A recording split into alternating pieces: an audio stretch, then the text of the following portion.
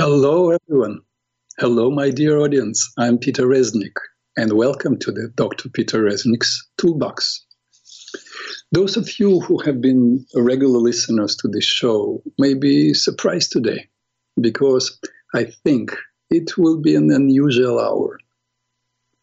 By now, you probably have become accustomed to me giving a talk on some subject or interviewing someone. In fact, out of 44 shows, this is number 45, out of 44 shows I had since December 1st, 2020, I interviewed 19 times, and 25 times I spoke on various subjects of consciousness, principles of mind-body therapy, on night dreams, face reading, stress. But today, I came for this show totally unprepared, meaning deliberately unprepared. I decided to have an open floor. I will tell you why, and I will tell you what I mean. It's been for a while that I talk, and I ask people to call in with questions, comments, but I don't get too many calls. And I asked a couple of my new friends, people who have been listening to this show, send me emails, and I started corresponding with them. With some, I even spoke on the phone, and some actually became my friends. It's really sweet. It's so nice getting to know new people. And I asked, why aren't people calling? Actually, I asked 3 different people, and they gave me the same answer. They said pretty much this. You talk on some interesting subjects and people are listening. This is not how your show is set up. There are other shows, the majority, in fact, majority of hosts of shows invite people to, from the beginning, ask people to call in and wait, and people call in. They expected to call. And that the whole show is based around these phone calls or just interviews. But you talk and people listen. This is it. And I realized it's true, you know. I've been teaching pretty much all my life. I remember being 6 years old and sitting, asking my parents and my brother and my sister, who my brother is 7 years older and my sister is 5 years older, so which means I was 6, my brother was 13, my sister was 11. And I remember telling them a movie. And it seemed like, I don't remember even what the movie was about, but everybody was interested. And at some point, my father turned to my mother and said, did you take him to this movie? And my mother said, no, did you take him? She said, no. And I started laughing and said, I made it up. So probably somehow, maybe they actually pretended, and maybe it was true.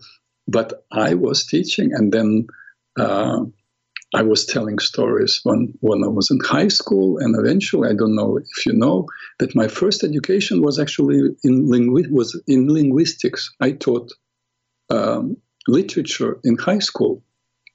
And whole psychology work and social work degrees I received here in the United States. So, but all the years, and for at least 35 years in America, I have been giving classes, teaching, and I'm used to teaching.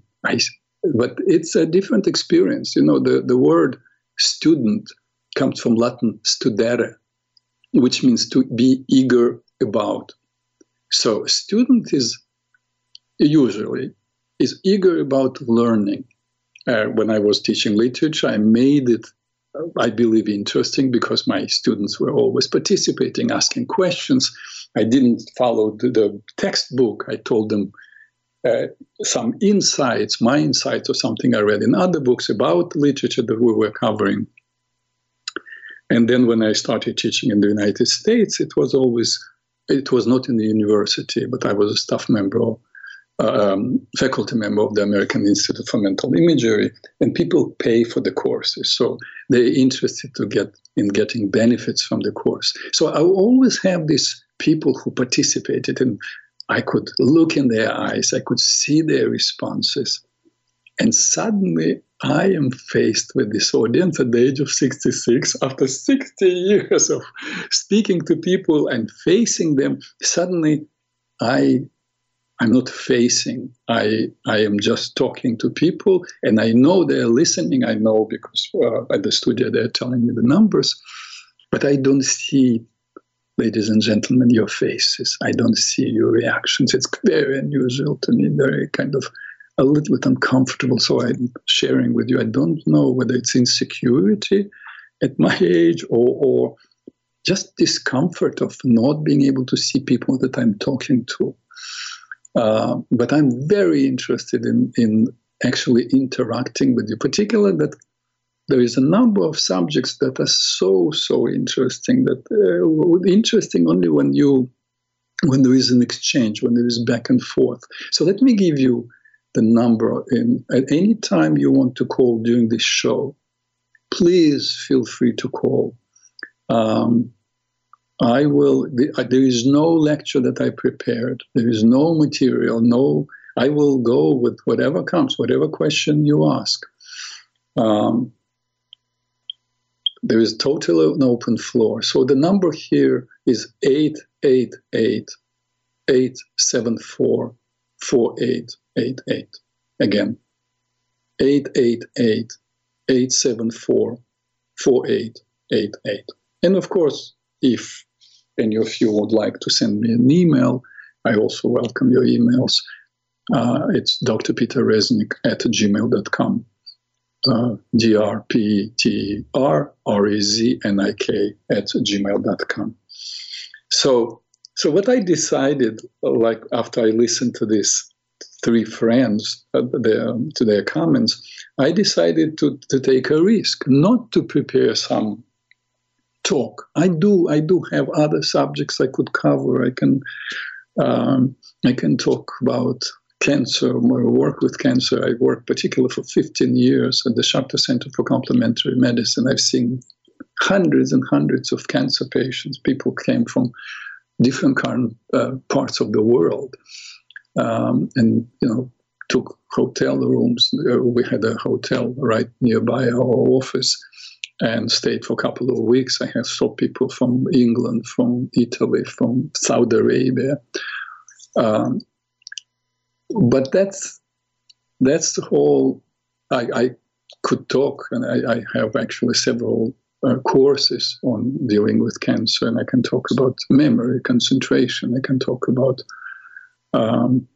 dealing with heart problems and so on. But I would rather today give you an opportunity to call and ask questions. My teacher of blessed memory, Colette, said, "Nothing of value happens unless you make a leap into uncertainty." And so I decided to make this leap. Usually I make it very safe. I prepare some subject. I write an outline of what I want to talk about, and let's say 7-8 points I want to cover, and I think of how many minutes approximately it will take me to cover the subject, and so I need approximately to cover 57 minutes. That's the length of my show, and I pretty much fit into this schedule that I create for yourself. But now I created pretty much nothing. I'm just waiting till you give me a call and ask a question, and I will give you a little lead. The best is if you share with some night dream, if you had a night dream. I'll tell you why. Because you already know, I spoke to you about many subjects, but if of all things that I teach, a person would need to learn only one thing, I would say it's how to work with your night dreams, how to understand your night dreams. Why? Because it's a body of knowledge that provides you with a continuous flow of information about you. Every morning you have that super special therapist or advocate, a person who is on your side, not a person, but a flow of information. Of course, you need to learn how to interpret that information, how to engage that information. That's what I want to teach you. I don't know any other way to share this knowledge, but to engage you, because if you read my article on night dreams, or I gave a talk in one of the earliest shows about night dreams, it's still not enough. It's still not enough. And a couple of people actually send me emails writing, here is my dream, what do you think? I don't think. I actually, frankly, I did not even read fully the dreams that you send me, because it's totally pointless. Because in order for me to understand the dream, or for you to benefit from the dream, I need to ask you questions. Because whatever you've seen there is meaningful only to you. If you write, I'm on the streets of Paris, Paris for me is one thing. I know Paris very well, and it's associated with certain memories, certain experiences.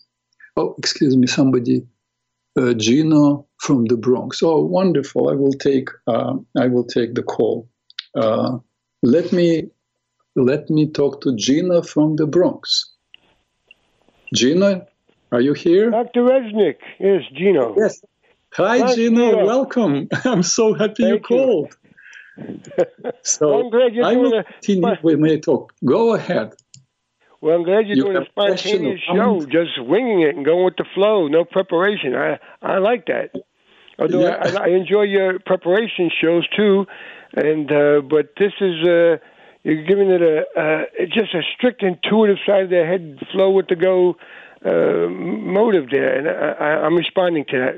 So here I am up where the buffalo still roam at the Bronx Zoo, and I have a suggestion for you. Yes, please. Now, you know Gary. I mean, I know you know him very well, and Gary Knowlton. Yeah, I know you know him because sure. I heard your shows. You go back, and you're on PRN at his invite, and all the things he discusses. Your tree lead before you. We know about the people doing so much wrong. They control the courts. We got people that, according to the codes after World War II, they would all be in jail since then, practically, the presidents. So they ain't going to go after Fauci. They're not going to go after the corporate heads who are murdering people with their drugs and opioids, pretending that they didn't know they were addictive. I could go on and on. The list. Flint, Michigan, the Japanese plants still, spewing forth hundreds of thousands of gallons of radioactive water a day, and that don't go away overnight. So we could go on and on. The fake wars, millions of people murdered, children, women. Now, this is my point. Gary said years ago, about 12 now, he was going to do a documentary on the most documented seer this country, America, has ever produced. It may be the world in recent history. Do you know who I'm referring to? No idea. Okay, a man who only had an 8th grade education, a man who didn't go home to read, but he knew more than anybody talking at Oxford, Yale, Harvard. He could see. Now, this might be a big clue for you. Are you talking about Edgar Cayce? There you go. Bing! Oh, yeah.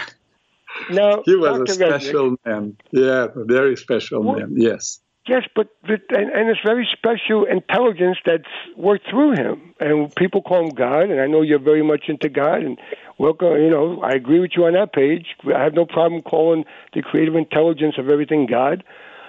So even though it's a word that doesn't describe him or her, but it's a word we use. Like Gina, I'm sorry. I have to tell you, no, I'm not attached to the word God. In fact, do you know, I will just make a comment.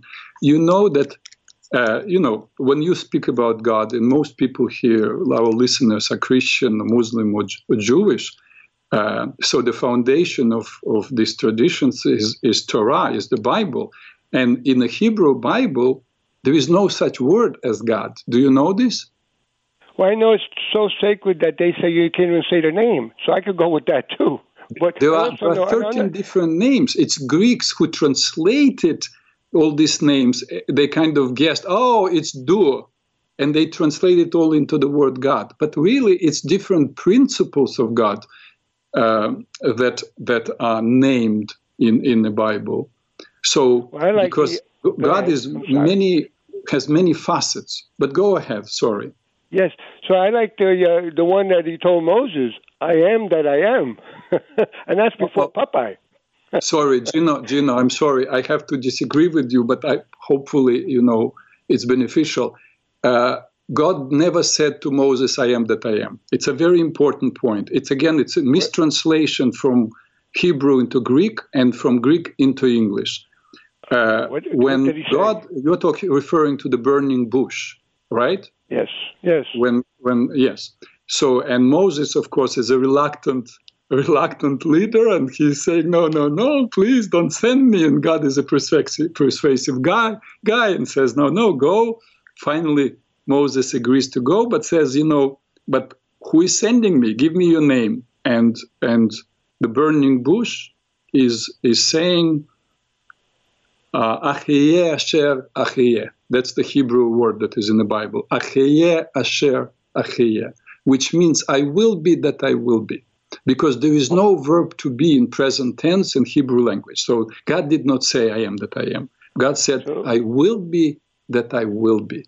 And the reason it's so profound and it's so important to understand, and there are many, many things that people mistranslate and don't understand in the Bible, in Torah or Old Testament. So, absolutely. I agree. I will be that I will be, to me, still ends up as where I am that I am, because it's only in the eternal present that we all ever are. So whatever words, which are always just what are they? Words are a chalice to be filled by the Spirit, and God is Spirit, and seek such to worship. It didn't say Hebrew, Aramaic, Italian, Spanish. So I understand Spirit is the highest language, although we have to use our brains to get along down here, and Peter Resnick has to get his mail at a certain address. So I understand all that, but my point, not to deviate too much from the main point, that's a very big main point, is that the focus has not been put on this man that the New York Times said in 1910, 2 pages, imagine that today, farmer boy becomes doctor when asleep. Now, why I harp on this? It's not Edgar Cayce. Please don't get me wrong, anybody out there. It's what worked through him. The drop of the ocean that we all come from, that ocean works through him, whatever word you want to call it, Christ consciousness. Yes. I agree with you, Gina. And the point is, the people in charge right now, the people who are afraid of the leaders in China, the leaders in China who are afraid of Americans, the leaders in Russia are afraid of Americans, what good cause? There's a fear factor going on. And the point is, they don't know that this being really exists. And if they can validate, we could put the spotlight on a man that was the most documented seer. Like you look back in the Bible, if they tell you God's the same yesterday, today, and tomorrow, what I look for, I'm at a similar age, I'm about to approach your number 2, is that what I look for is people walking that talk. And as we know, quality is rare in any field, science, great painters, musicians, prophets, prophetesses, they're very rare. They were so in the old days, they're so today. So what I look for is people who are actually manifesting that transcendent mind, who could put a hand out and heal somebody, who knows something without a phone call, who sees something without the TV on. These are the people, for me, who actually are living in attunement with that being. And they're the ones who are the answer to what's going on in this world with the leaders who claim with their hand on the Holy Book, who do the opposite. They don't really believe that such a person exists, and we need to put the spotlight on this person, because those people were not stopped by Robert Kennedy. They weren't stopped by John Kennedy. They almost took out Roosevelt. If anybody knows about Smedley Butler, they went to the highest-ranking Marine to take him out. He testified in Congress. They went against any great leader. They do not really know. I would like to ask you something.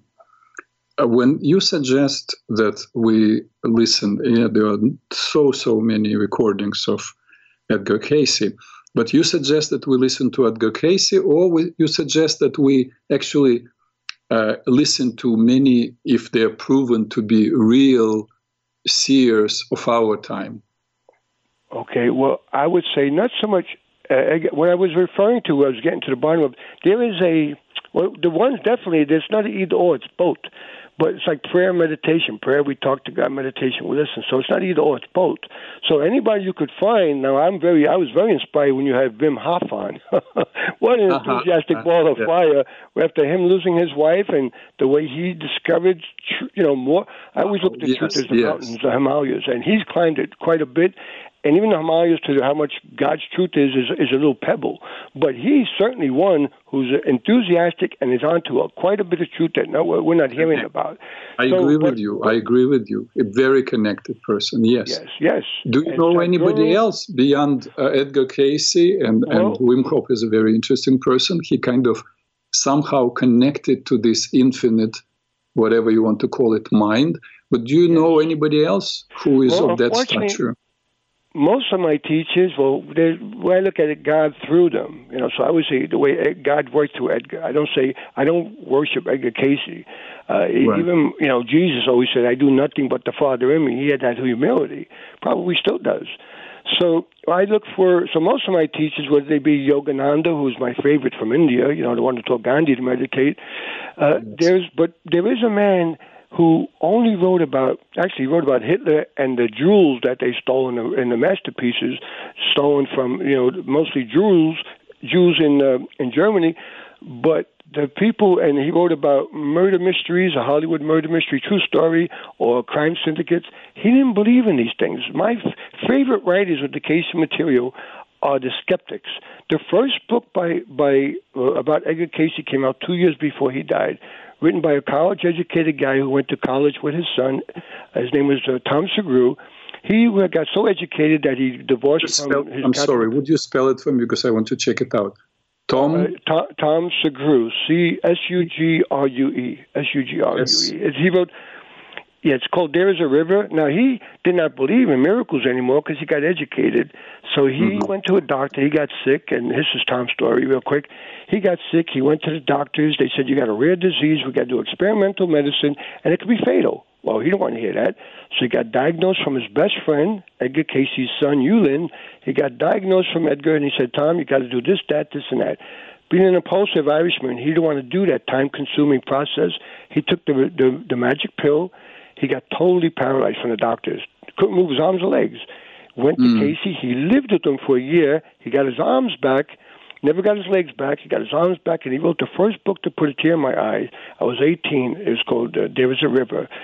So that, now recently, 20 years ago, there's about 10 biographies of him. 20 years ago, there was another man who was skeptical, Sidney Kirkpatrick, a New York Times bestselling author, wrote all the books I told you on the topics, Hitler and the murder mysteries, and a lot of evil stuff that people do. He wrote about it, documented it. Very good, researcher. Well, he was taking his daughter to school, and he met a woman who grew up with the Cayce material, and she tried to interest him, being a New York Times bestselling author, maybe to look into the Cayce work.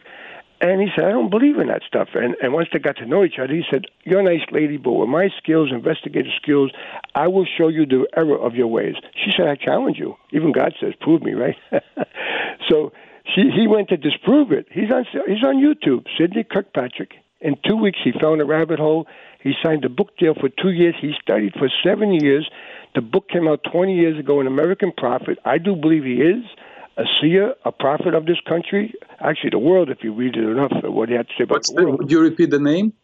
An American Prophet by Sidney Kirkpatrick. Now, I suggest you can get him on your show.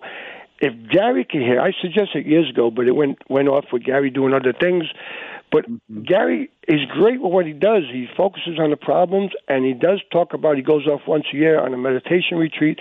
But the seers of today, he wasn't aware of Sadhguru. He hasn't talked about Wim Hof. But the ones of today, he promised to do one on Edgar Cayce about 12 years ago, documentary. He didn't do it. Now, why you keep talking about, and we do get fascinated with evil, why we keep talking about the people doing wrong, it's important. I don't believe in hiding from the darkness, hiding from the shadow. But we need to know the antidote. And he does say the spiritual problem needs a spiritual solution, but we don't know the great spiritual teachers. Here we have the Henry Aaron of the You said Sidney Kirkpatrick, right? Kirkpatrick, yes. Kirk, I think it's Patrick. Right. And he's up in, I think he's up in... Yeah, he's up in. I think he's up in Canada. Yeah. But if you could find him, Dr. Reznick. I want to take another call, but I thank you very much for your contribution. You share with a lot of interesting things. And just in case, is there any? I want to offer people also to call in with their night dreams, because I was talking about it just a couple of minutes ago. Is there any night dream that at one point you want to call in and share, or it's not the subject that is interesting to you now? Well, I could give you a dream I had with Edgar's Well, the first time I had a dream where I woke up with tears, I saw how my father would die, and I didn't see my father in 17 years. Don't get a phone call. And I saw it was with his heart. And a year and a half later, he was operated on and died on the table with his heart operation, bypass. He didn't know about Dr. Dean Ornish. So, and then a good one is I had one with Edgar's secretary where I went down to Virginia Beach. I never met Edgar because he died in 1945. So in 1986, I saw his secretary. And I went in a room to give her some pictures, and I was supposed to pay for it. The doctor was talking about the mind body. I said, Gladys, that's his secretary, Gladys Davis Turner. I said, I didn't pay for this class. I better leave. She said, don't be silly. Sit down. I sat down behind her in the middle of the intermission. Her girlfriend was on the left and right, and I saw every word going to come out of the girlfriend's mouth. I saw the room. I know I saw it 6 months before. And when I told her, speaking of dreams, because the other girlfriend brought up the topic of dreams, I'm watching the whole thing. I said, speaking of dreams, I got to tell you what's happening. I seen this 6 months ago. And Gladys, she got a tear in her eye, and she actually put me in touch with a very evolved soul that comes from the Firestone family. But that's an interesting story unto itself, how she had a friend, couldn't get help with all the money she had. And I will have to go now. Because I do want to answer somebody else's question. But thank you very much, and I will make a comment before I move on regarding your dreams, because it's quite interesting what you share with. Thank you very much, Gina, for calling. Thank you. And I'm looking forward to hearing from you in the future. You can count on it. I will be that I will be. Okay, thank you.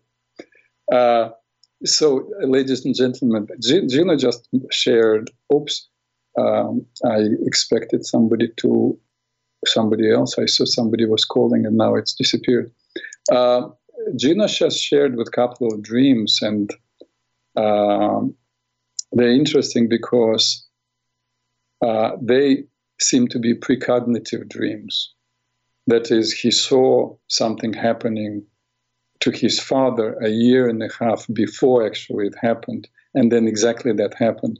Most of the time when I encourage people to share their dreams, and they do, they share with the dreams that what I call wisdom dreams which are messages from our psyche, call it from our higher self or subconscious mind, to our conscious awareness, so we would be aligned to the present moment and make the right choices in our lives. That's most, I would say 90 to 95% of night dreams. But there are indeed precognitive dreams, as just Gino shared with us.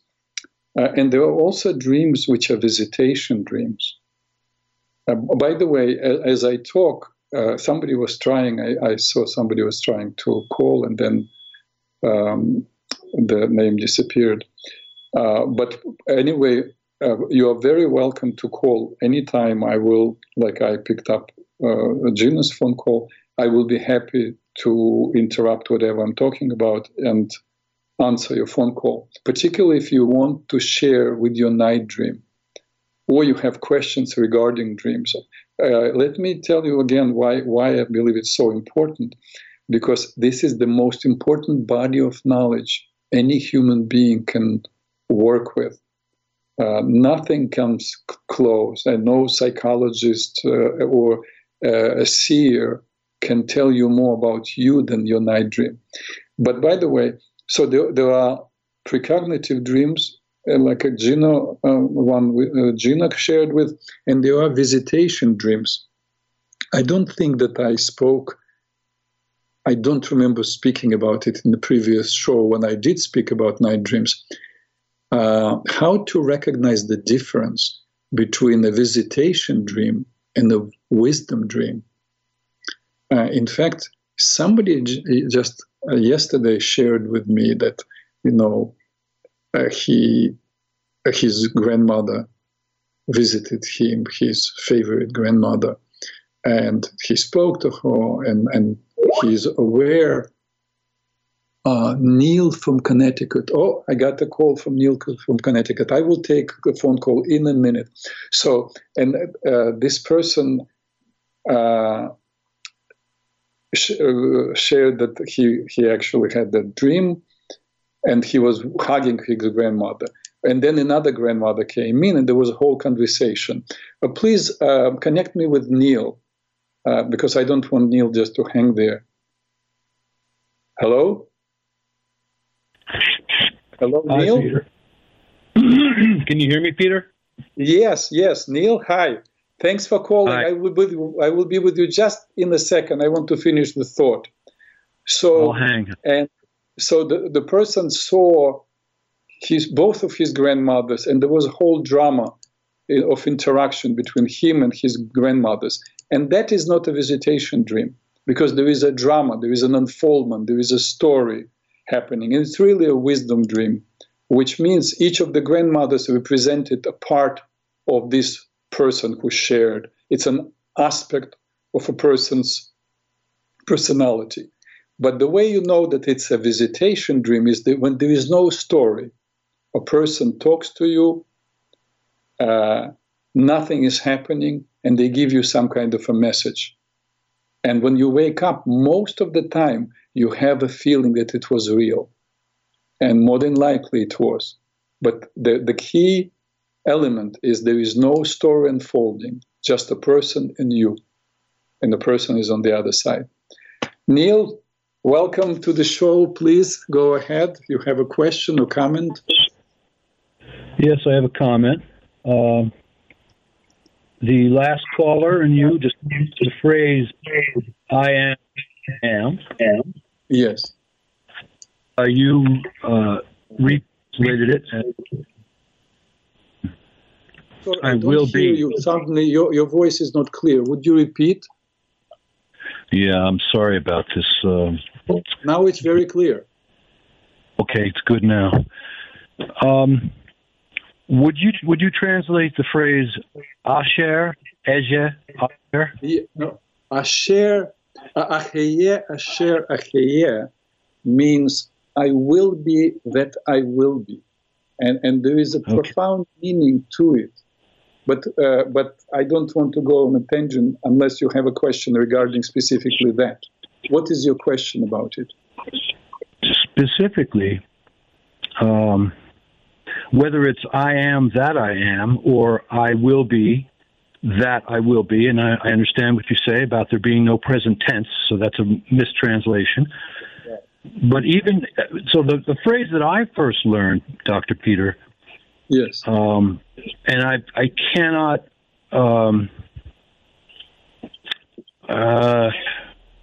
ascribe to a specific chapter and verse. Where I first heard the phrase was, "Be still and know that I am the Lord thy God." So I looked it up while you were talking with the previous caller, and what came out was, "Be still and know that I am God." Mm-hmm. So whether it's I am or I will be, what I want you to focus on is the word that. So instead of just glossing over it, be still and know that I am God. What rhetorical question, because I'm going to tell you what I feel about that. Mm-hmm. That. I will be still and know that I will be. You still know that I will be. Yes. Okay. Focusing on the word that, Peter, and I'll let you go after this. It begs the question, which that? Me, the small little human who I declare in so many ways every day, I am. I my existence. what the Lord of Hosts is saying, what is, I am not you. Be still and focus on the will be who is me, the Creator. So it would read, I would put emphasis on the word that. To answer the question, or I am is how I usually think of it, but thank you for educating me on it, that it means I will be. But in either case, I will be that I will be. I will be that I will be. Not you. I got it. Yeah, Neil, I understand what you mean. Well, this is for it's a very interesting point you're making. It's for our listeners to take in and decide how they feel about it. But there is nothing that I can elaborate on. It's an interesting thought. Yes, I understand your point that the focus needs to be. Basically, you're saying what in Buddhism they all say, in Hinduism they talk about the difference between the small I and the big I. Yes, exactly. Right, the small, our little, our little self, and then there is a big self. A wonderful thinker, Larry Dorsey, Dr. Dorsey, wrote a number of books that I really admire his work. He's an oncologist who stopped actually working as a medical doctor and just writes incredible books. His last book is called One Mind. I would very much recommend anybody to read it. Dr. Larry Dorsey, One Mind. And he talks specifically about this and how we are part of that one mind, but we're one little speck of that big mind. So the mind is not in us, but we are in that mind. But thank you very much for your contribution, for your comment. And I want to take another call. There is Chris from New Jersey calling. Chris? Dr. Resnick? Yes. Hi, Chris. Thanks for calling. So I want to make sure that I'm on track with the subject matter. So you were asking people to call in about their dreams, right? About their dreams, or even any issue. Remember, I am a practitioner, health practitioner, mental health practitioner. So I work with anxiety disorders, with relationship problems, or any physical problems as well from mind-body perspective. But night dreams is one of the wonderful subjects that can be addressed online. So that's why, yes, you're absolutely welcome to share your night dreams or ask any questions regarding them. Okay. So last night I had a strong dream, and it was about me helping people discover their instincts, like what instinctively that they are good at.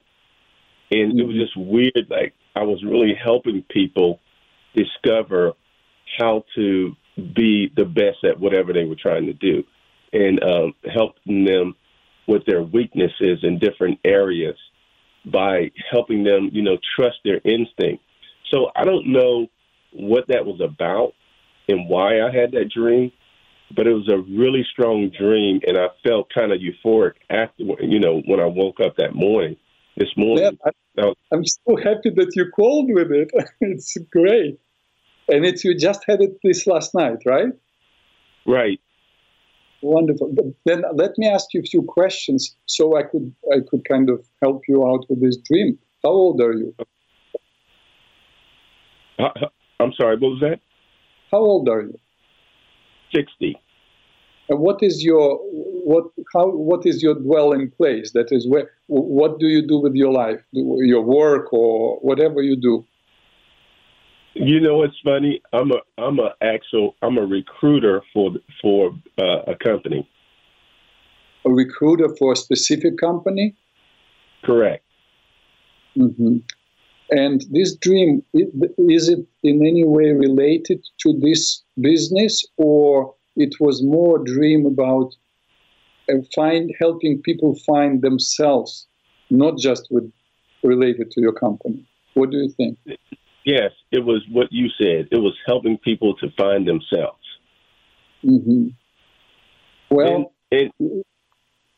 Yeah. Go ahead. Anything else you want to add to this before I start asking you questions to lead you through this dream? Yeah, and so when I woke up, I'm like, I need to help myself. You know, if I have trust my own instincts as well as help other people, you know, like I came to that conclusion, like when I was waking up. Is this realistic, or is it possible to help people become their best self? Mm-hmm. Well, okay. It's a wonderful dream. First of all, it's wonderful because you woke up and felt good. Here are steps that you make in order to work with your dreams. Number one, when you wake up and you remember even a snippet of a dream, you have to write it down because very often it goes away quickly. And then you have to ask yourself, how do I feel upon awakening? And like you said, you felt fantastic, you felt great. That's already good news. Something good is happening in your life, because remember, the dream is reflective of where you are at the point of dreaming, at the time of dreaming, and where you are heading. The dream is not only a reflection of where you are, but a blueprint of where you're going. So, man, you're moving in the right direction. We know already that. Now we want to know the details. The second thing is location. Chris, when this dream was unfolding, where you were helping people to discover their inner impulses, where was it happening? Was it in the apartment, in the business, on the street? Where was it happening? What's the location? Believe it or not, it was happening in a sports type capacity. Like Was it a dream or a stadium? Yeah, it was like a stadium. And I went to the coach and I said, hey, give me your worst person who you think is the worst on your defense, and help this person to trust their instincts and make this person a lot better than. And my point was that everybody can be good if they can discover this. Okay, wonderful. So let's keep going now. Remember, number one question was how I feel upon awakening, and you felt fantastic. Now the location tells us where you are as a human being in your life. Now you saw this happening. The unfoldment of the dream was happening on the stadium in sports. Exactly. So you need to tell me, and when you work with other dreams, you have to ask yourself, what does this mean to you? What does it signify to me, the stadium? What comes to you? What's the first? Like, I give you an example. Let's say if you saw yourself in a school, obviously the thought will come, well, it's a place of learning. Then I would say, well, Chris, you are in a place of learning in your life. But what is a stadium? It's a place of what?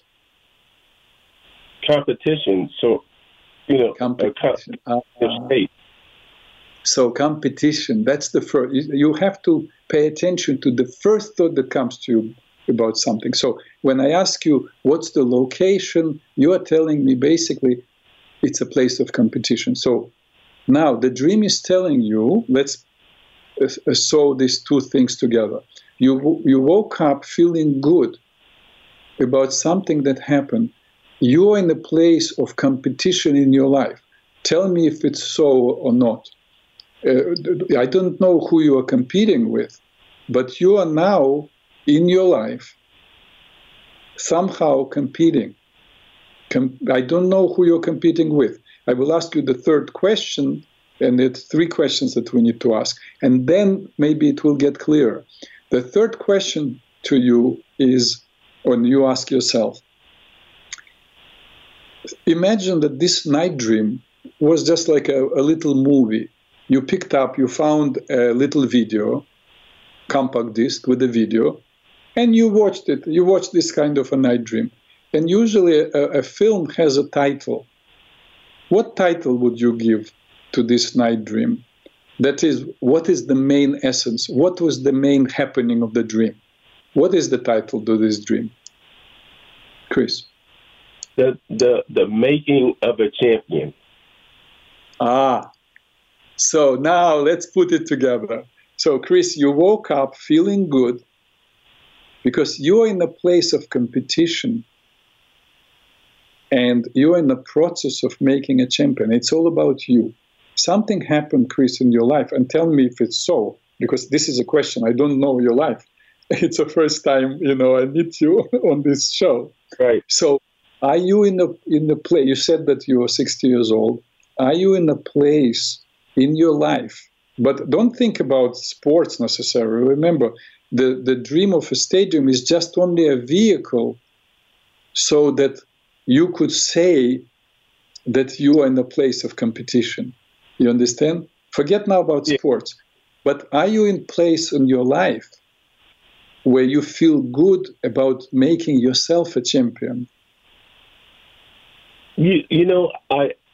I do, and I think, you know what, Dr. Resnick, it kind of seems like it's going a little bit deep. And the reason why I say that is because I'm married to someone who's really successful, and she makes more money than I do, and I feel like she's very competitive, and like I'm always trying to, be competitive as well. I think there's some kind of competition between us about. Okay. Now we go. Okay, so it is about competition, but the wonderful question that this dream brings up is what is about making a champion? Because it's your words. Right. When will Chris be a champion? Remember that again, the dream came just before yesterday, this night, before this show. Mm-hmm. And if you, Gino, the first caller actually was speaking about transcendence and time. If you think that things happen, think about like there is no time. Time is a construction of people's mind. So past, present, and future happening at the same time. And I know it's not an easy concept to grasp, but that's what physicists are saying. So the fact that the dream came to you before this show doesn't mean that it's accidental. So just before this show, where I invite people to call about dreams, this dream comes. So it's something that is very important to address. And now let's hear what is important to address. And what's important to address is what is the essence of making a champion? Is that competition? You see? But the good news is that you woke up feeling good. And you said you felt good by making people champions, not necessarily yourself. It can be about you, and it can be celebrating you said your wife? Right.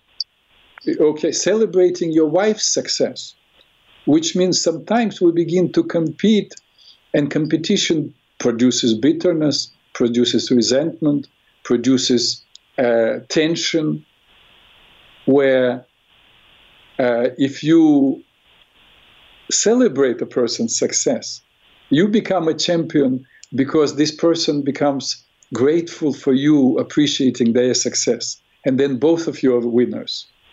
Does it make any sense to you? Hello?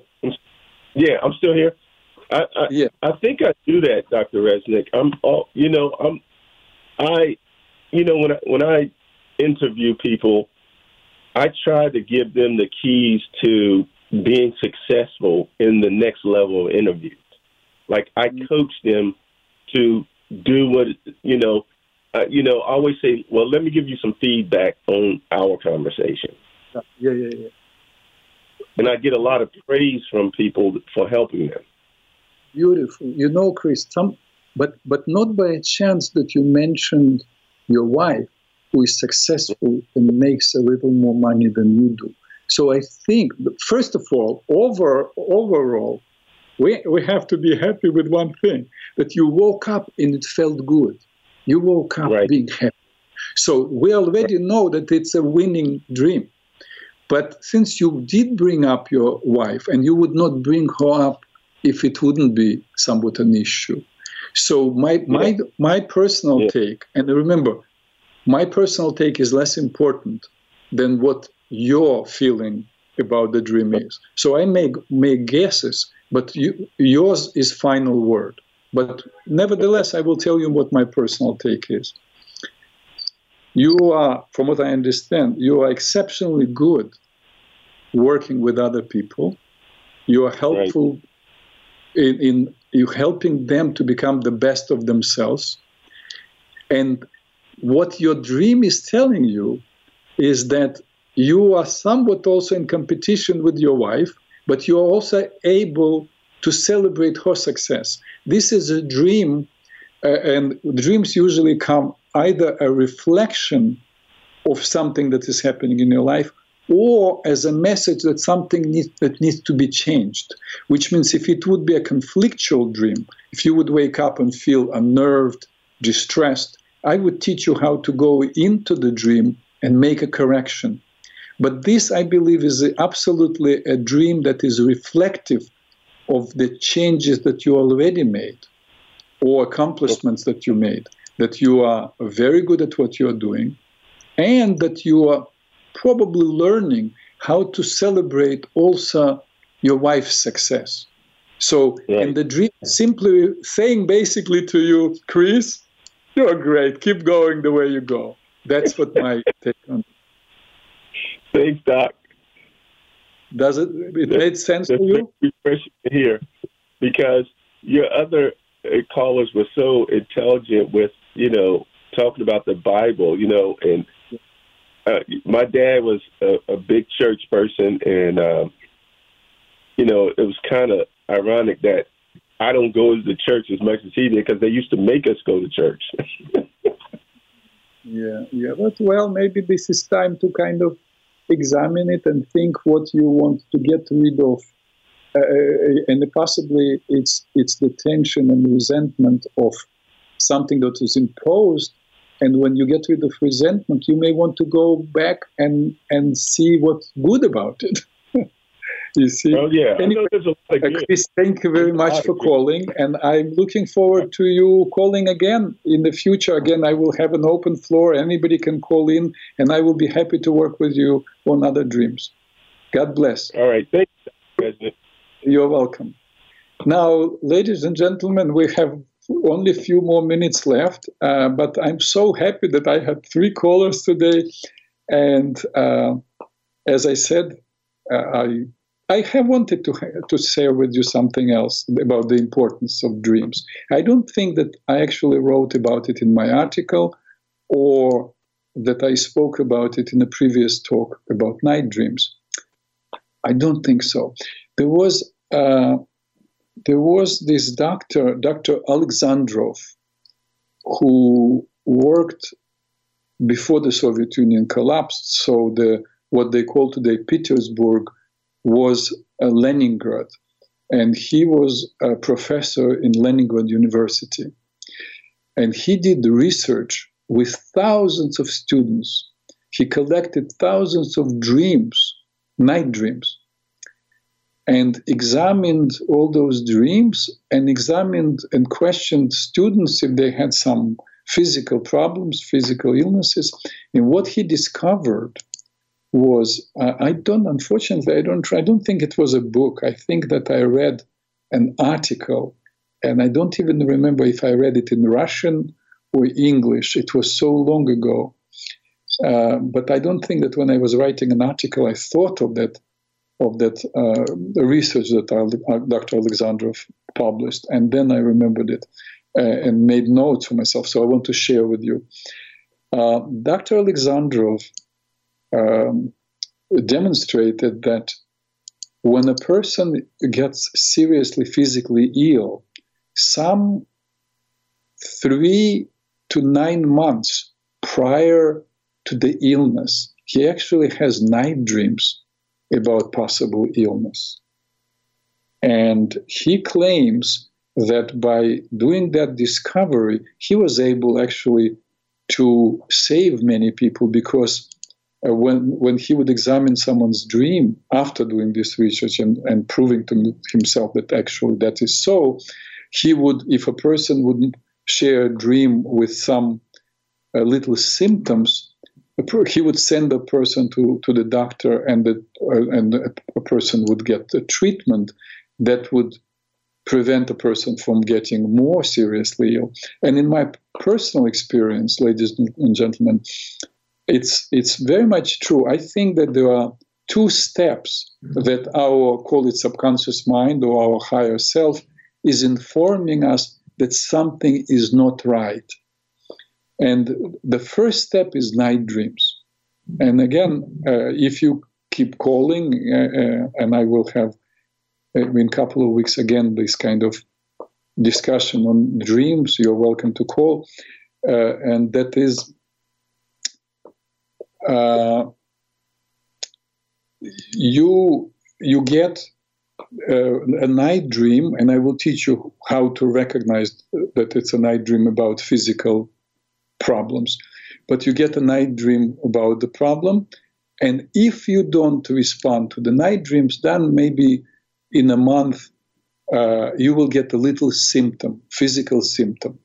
And after that, after a month, a couple of months, if you still did not make changes in your life, then the problem begins to escalate and you become ill. So kind of God or subconscious mind, whatever you want to call it, warns us. And the first warning system is our night dreams. So it's super important. Night dreams can, of course, come to tell us about our inner life, emotional life, our familiar life, about our social life, but also about physical illness. And like if a person, for example, talks on the phone and screams, and somebody is screaming to them and they cannot hear. It's just one example. You may, in the dream, you cannot hear when a person talks to you. You may need to go and examine your hearing, because that may be a sign that there is a problem. The same thing with having chest pains or some kind of growth and so on.